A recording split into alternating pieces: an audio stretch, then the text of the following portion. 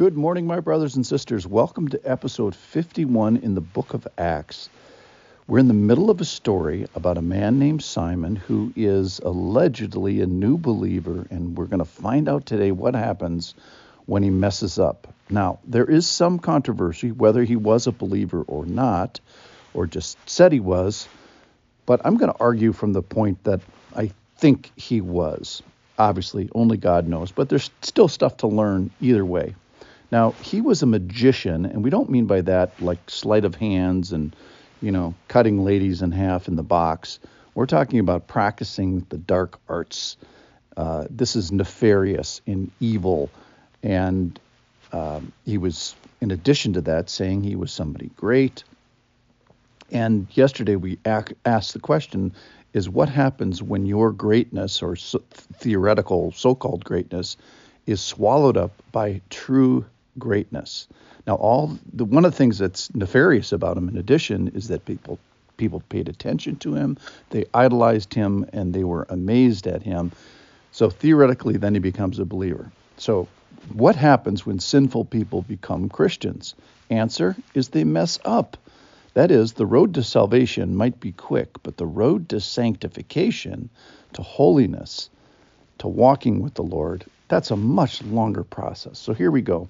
This is from Acts chapter 8, verse 13. So we're going to jump in right when he believes.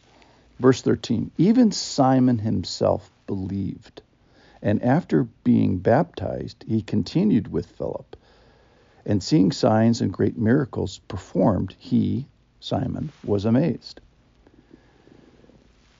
And then we're going to go back to the ranch in Jerusalem. Now, when the apostles at Jerusalem heard that Samaria, about 40 miles away, had received the word of God, they sent to them Peter and John.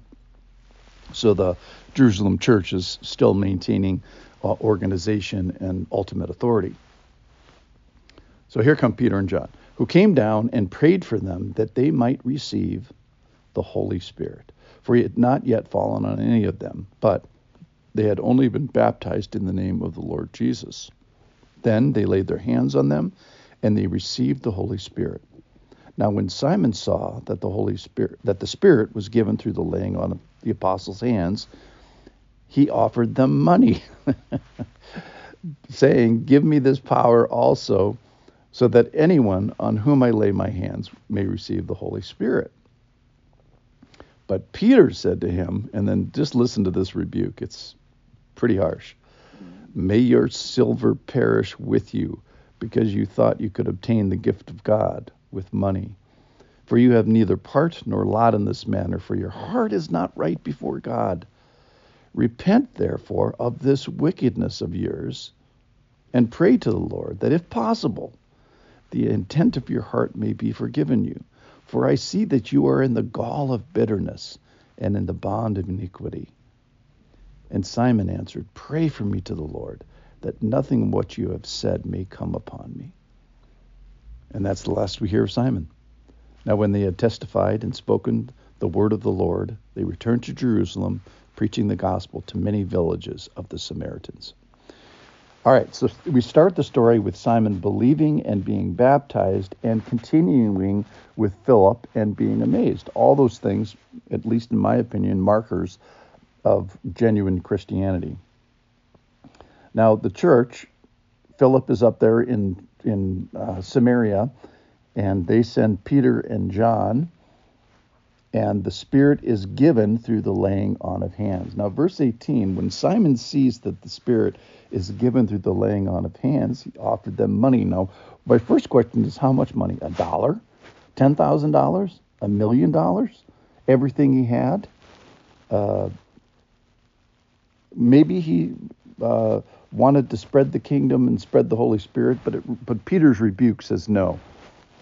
Listen to Peter's rebuke. "May your silver perish with you. You thought you could obtain the gift of God." So think about the guy's internal soul. His thinking is wrong. Your heart is not right before God. You have no part in this matter. There's wickedness inside of you that is in need of repentance, and the intents of your heart needs to be forgiven. Also, inside inside you, there's this gall of bitterness that is in your guts.